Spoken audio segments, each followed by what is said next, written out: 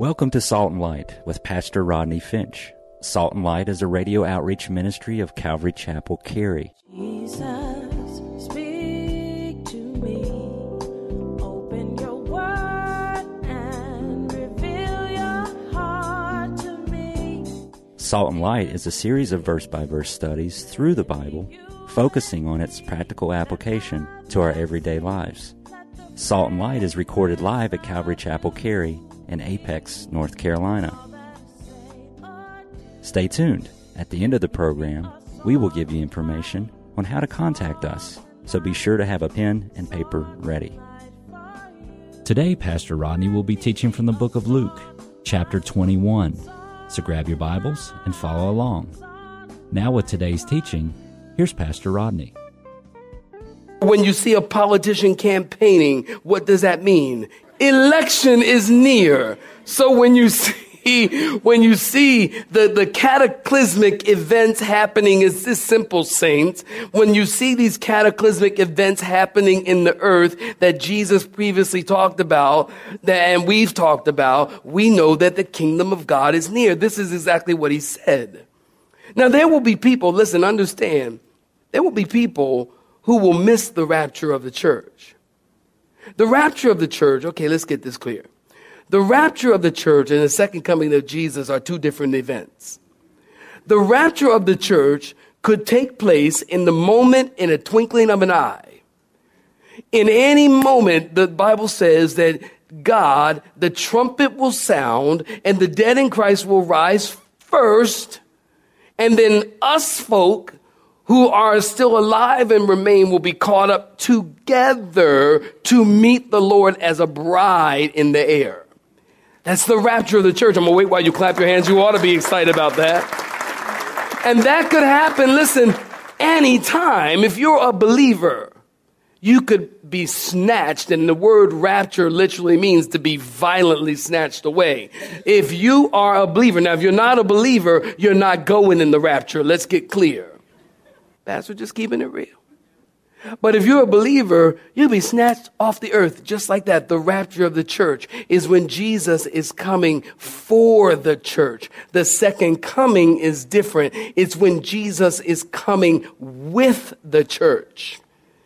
Jesus is coming physically and bodily. He is coming with the church in the second coming of Jesus Christ. And there are some people who are going to miss the rapture. I remember talking to a guy some time ago, and I was telling him, I said, telling him about the end times and so on and so forth. And I said, you don't want to miss the rapture. And I said, don't you want to know Jesus now so you can miss the rapture? And he said, no, he said, I'll take my chances. I'll take my chances. I said to him, I said, that is the stupidest thing I ever heard in my life. You'll take your chances. You want to be here during the 7 years of what the Bible calls the time of Jacob's trouble. You want to be here during the tribulation when literally all hell will break loose. No, I'm not cussing. I'm telling you what's going to happen. He said, I'll take my chance. Not everybody is going to be in the rapture. Not everybody. Some people are going to go through the tribulation. And hopefully when they witness, we've talked about this, these false Christ, or what I call the Emmanuel imposters, when they see wars and devastation and disaster beyond all comprehension and worldwide chaos, they will hear about the Antichrist. Hopefully when they hear that the Antichrist is making, bringing peace to the Middle East and solving the big rock problem of the Dome of the Rock and the temple being established on what is Mount Moriah, right there together. When that person comes and solves that problem, the Jewish people are going to hail him as the Messiah. And hopefully when that person who took their chances, when they hear about these things, that they will think about the conversations that I've had with them. Hopefully they will smarten up and run to the Calvary bookstore and get my CDs on Revelation and listen to them. And by the way, you can have them for free. You can take matter of fact, you can have everything in there for free. because I ain't going to be here. I'm not going to care. I will not be here to collect the money. So anything you want, I don't know. I'm not going to be here. Y'all going to be here? Where my people at? Y'all, I'm not going to be here. You can have it all. You can have my house. Are you homeless, sweetie? 'Cause I got an extra room. I mean, you can have it after I'm raptured. You can't have it now. Not unless you want a payment. And, but you can have it all. Hopefully they'll listen to those CDs, understand that the things that we've been talking about and the things that the scripture has said are true, and they'll repent and they'll be saved and they'll be ready to meet the Lord when he comes in his second coming. Just as the fig tree has tender branches and with new leaves, you know that summer is near. So the generation of the people who live during and through the tribulation will see the coming of Jesus Christ. Now listen, you're free to disagree with me. There are people who disagree with this position, and you're free to do that. The Lord will work it all out and show you that I'm right, and it'll be all over with. But you're free to disagree with that. Some people disagree with that. Look at verse 33. Heaven and earth will pass away, but my words will, somebody say it with me, never pass away. Isaiah, write it down. Isaiah chapter 40, verse 8. It says this, the grass withers, the flower fades, but the word of our God stands for a short period of time. Is that what it says? The word of our God stands for how long? Forever. Now, the second law of thermodynamics says that everything is going from order to disorder. From order to disorder, we can see that. The paint on your house is peeling. The car is rusting. The weeds are growing. Your hair goes from a nice, thick, luscious head of hair to this. Those of you that have nice, thick, luscious hair right now, this is what you got to look forward to.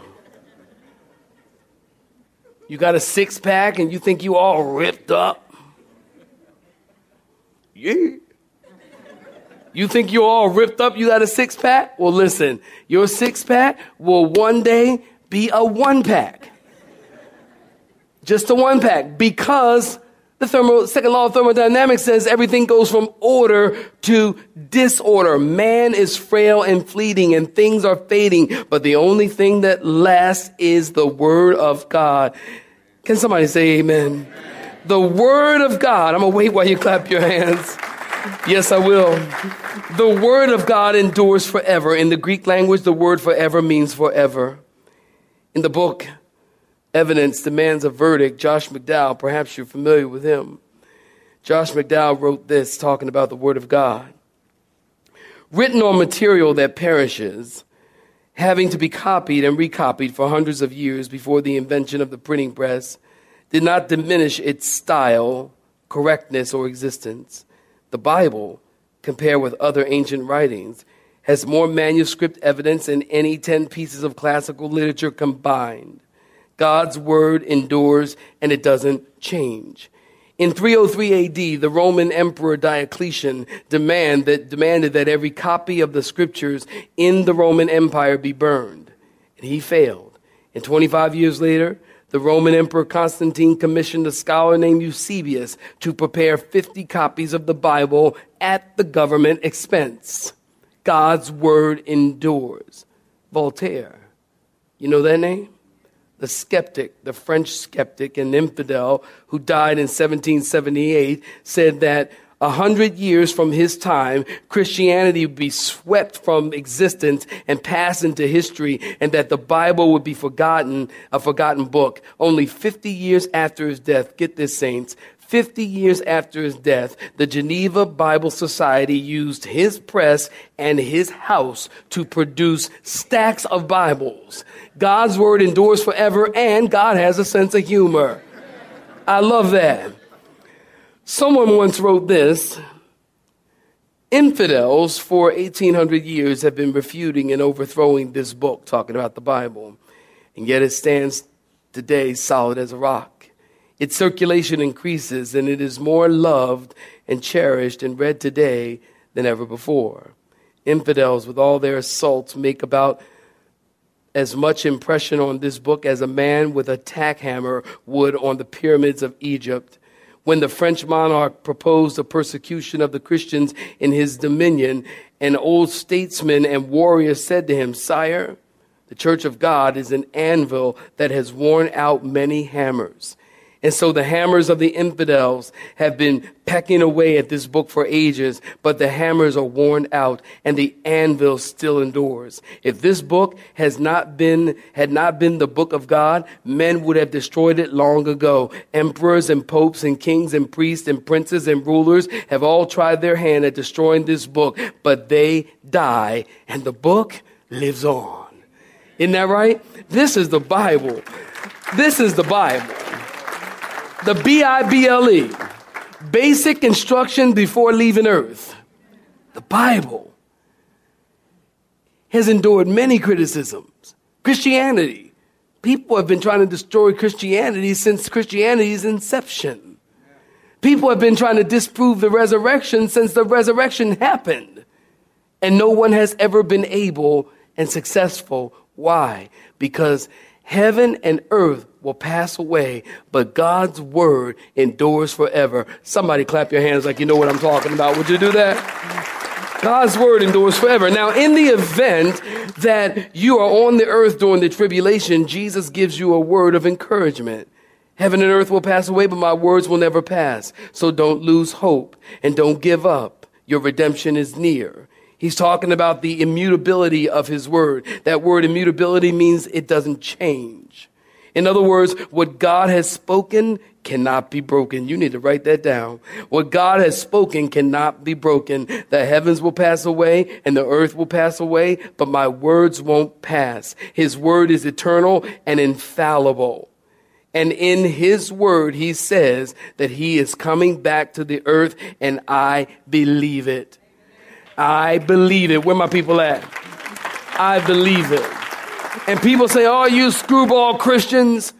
You've been talking about Jesus is coming back. He's coming back. You screwball Christians." Listen, put me in the category of the screwball Christians. Because I believe that Jesus is coming back someday. And I believe, listen, watch this. You're going to love it. I believe we are closer to the return of Jesus than any other generation that has ever walked the earth. What do you mean, Rodney? What I mean is, there are things that the Bible tells us that need to be in place before the coming of the Lord. Now, yes, the apostles and the prophets have always talked about the coming of the Lord, and I think that's right, because 1 John chapter 3, verse 3 tells us that the hope of the coming of the Lord has a purifying effect on us. So we need to continue to talk about the coming of the Lord. But there are things that needed to be in place before the Lord comes that were not in place 50 years ago, but are in place now. For example, Revelation talks about these two men who are lying in the street dead, and the whole world sees them. Well, 50 years ago, that was not possible. Today, that is possible. When I returned from Saudi Arabia for Operation Desert Storm, I got home. First thing I did was turn on the news, and we were bombing some facility in, I believe it was El Jubal. We were bombing some facility there. And we watched the world, watched that bombing happen in real time. In real time. Well, that wasn't possible 50 years ago. It is possible right now. Things needed to be in place before the coming of the Lord. We've been talking about that for weeks now. So I believe that we are closer to the return of the Lord than any other generation. And you can call me a screwball Christian all you want. And I will tell you this. I believe that you are a screwball if you believe that a man is going to come and bring peace to the entire world. That one man is going to come and settle all the problems between the nations. Listen, there will never be peace. Listen, there will never be peace on earth until the Prince of Peace is reigning on the throne. Never.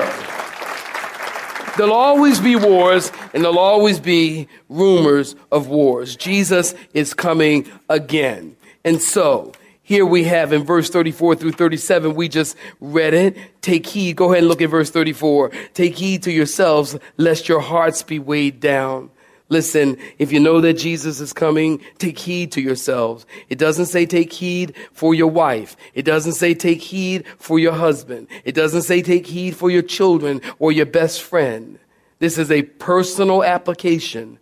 Take heed to yourselves. It means to be on guard. Don't get lazy. Don't give up. Don't cave in, lest your heart become heavy and weighed down with carousing or drunkenness. And that day, the word that day refers to the tribulation. That day comes upon you unaware. The idea here is as we look at the condition of the world and we know that Jesus is coming back, that it should have an effect on the way that you live.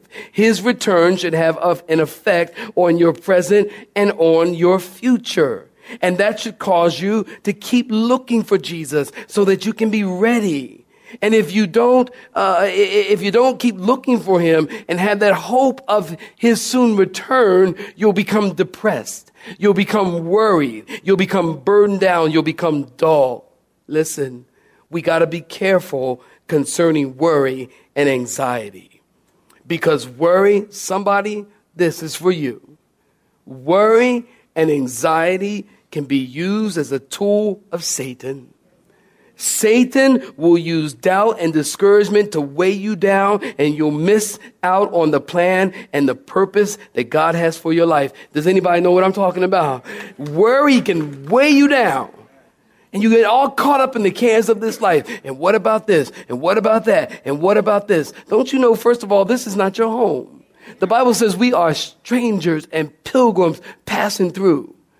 If you're a Christian, this is not your home. This is like apartment living. You know, when you live in an apartment, some of y'all know what I'm talking about. You live in an apartment. You don't get comfortable. And there's nothing wrong with an apartment. Don't misunderstand me. I lived in one for many, many years. Several. But you don't get comfortable in an apartment. You don't paint the walls the way you want and do whatever you want to do in an apartment. Why? Because it ain't yours. It's not your home. So you live there, but you don't get comfortable there. For the Christian, we live in this world, but we are not of this world. We're not to get comfortable in this world because Jesus is going to come back someday and take us to be with him in our home in heaven. Anybody know what I'm talking about? Is that right? Our home is in heaven. Your home is in heaven.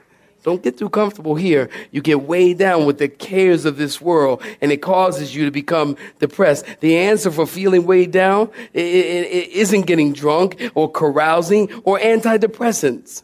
The answer for feeling weighed down is to expect the return of the Lord. The answer for feeling weighed down is, somebody wrote a song about it.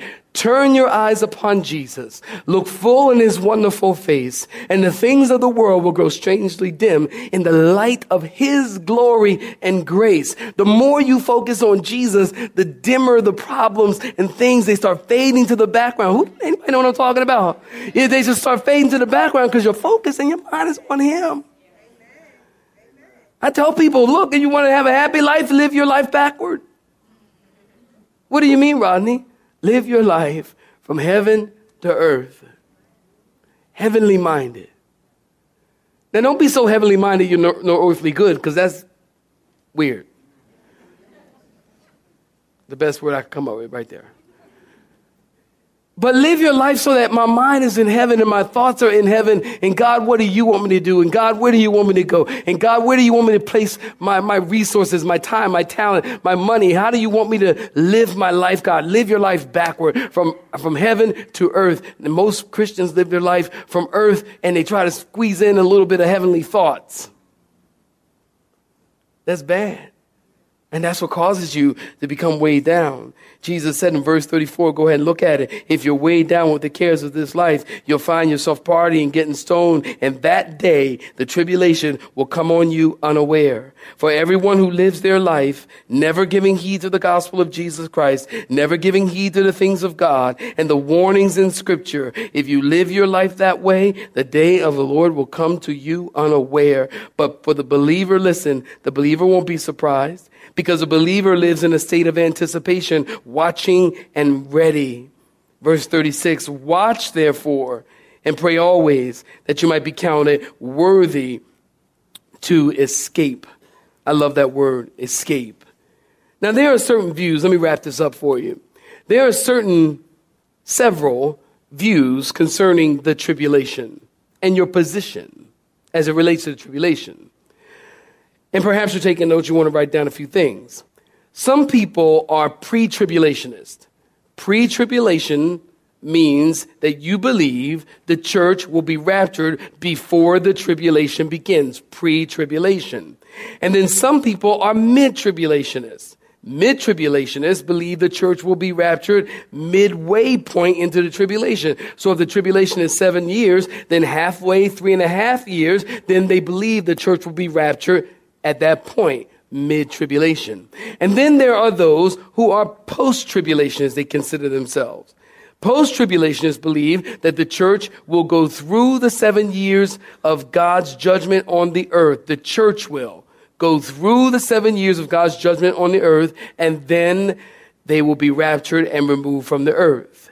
And then there are those who are pan-tribulationists, and they believe it'll all just pan out in the end, so don't worry about it. We here at Calvary Chapel, we are pre-tribulationists.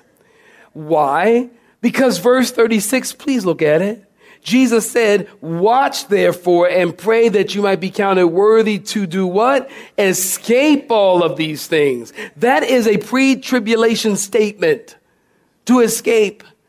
And there are some people who say, oh, you pre-tribbers, you guys are all escapists. You just want to escape.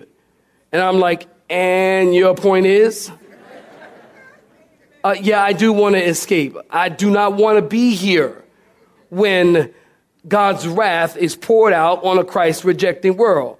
I don't want to be here. Yes, I am an escapist. I don't see anything wrong with that. We are a pre-tribulationist church. That's what we believe, that Jesus could come at any time. And I believe that Jesus himself was a pre-tribulationist. Otherwise, he would have said, watch therefore and buy weapons and store food and get ready to go through and survive the tribulation. He didn't say that. He said, pray that you would escape it. 1 Thessalonians chapter 5, I'm going to leave you with this.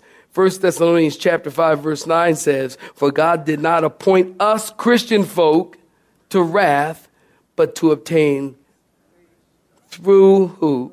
Our Lord Jesus Christ. God did not appoint us to wrath. Listen, this message, it will either bring you comfort. This message will either give you affliction. You'll either leave today excited, or you'll leave today fearful and frightened. I say leave today excited. I say leave today knowing that your redemption draws near. I say leave today, if you don't know Jesus, I say leave today knowing Jesus Christ. I say leave today, even if you've been away from the Lord for some period of time. Maybe you were walking with the Lord for some time and you fell away. It's happened to everybody. Everyone has gotten off track and lost their way, and nobody's in a position to judge anybody. Somebody say a better amen than that.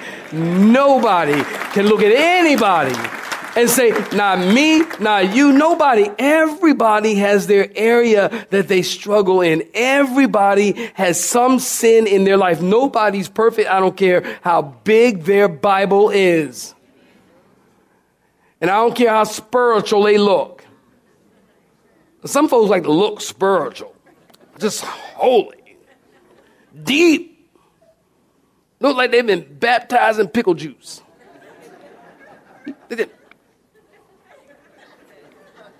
Well, praise the Lord. I mean, lighten up. How you doing?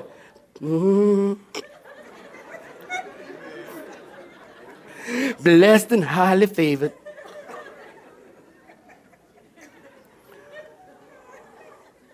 Whatever. I don't care how spiritual you think you are. The reality is God knows your heart. And he knows what's in your heart. And every single one of us need to get it right with Jesus. And every single one of us, we need to be ready when he comes.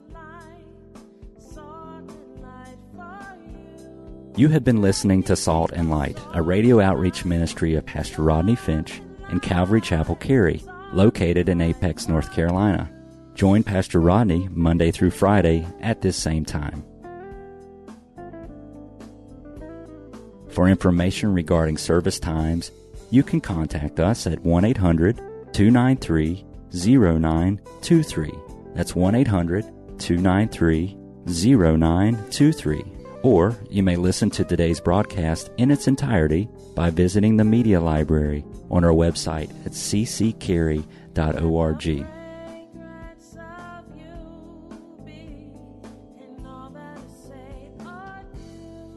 We would like to thank you for tuning in to Salt and Light and pray that you have been blessed. Until next time, may you be salt and light.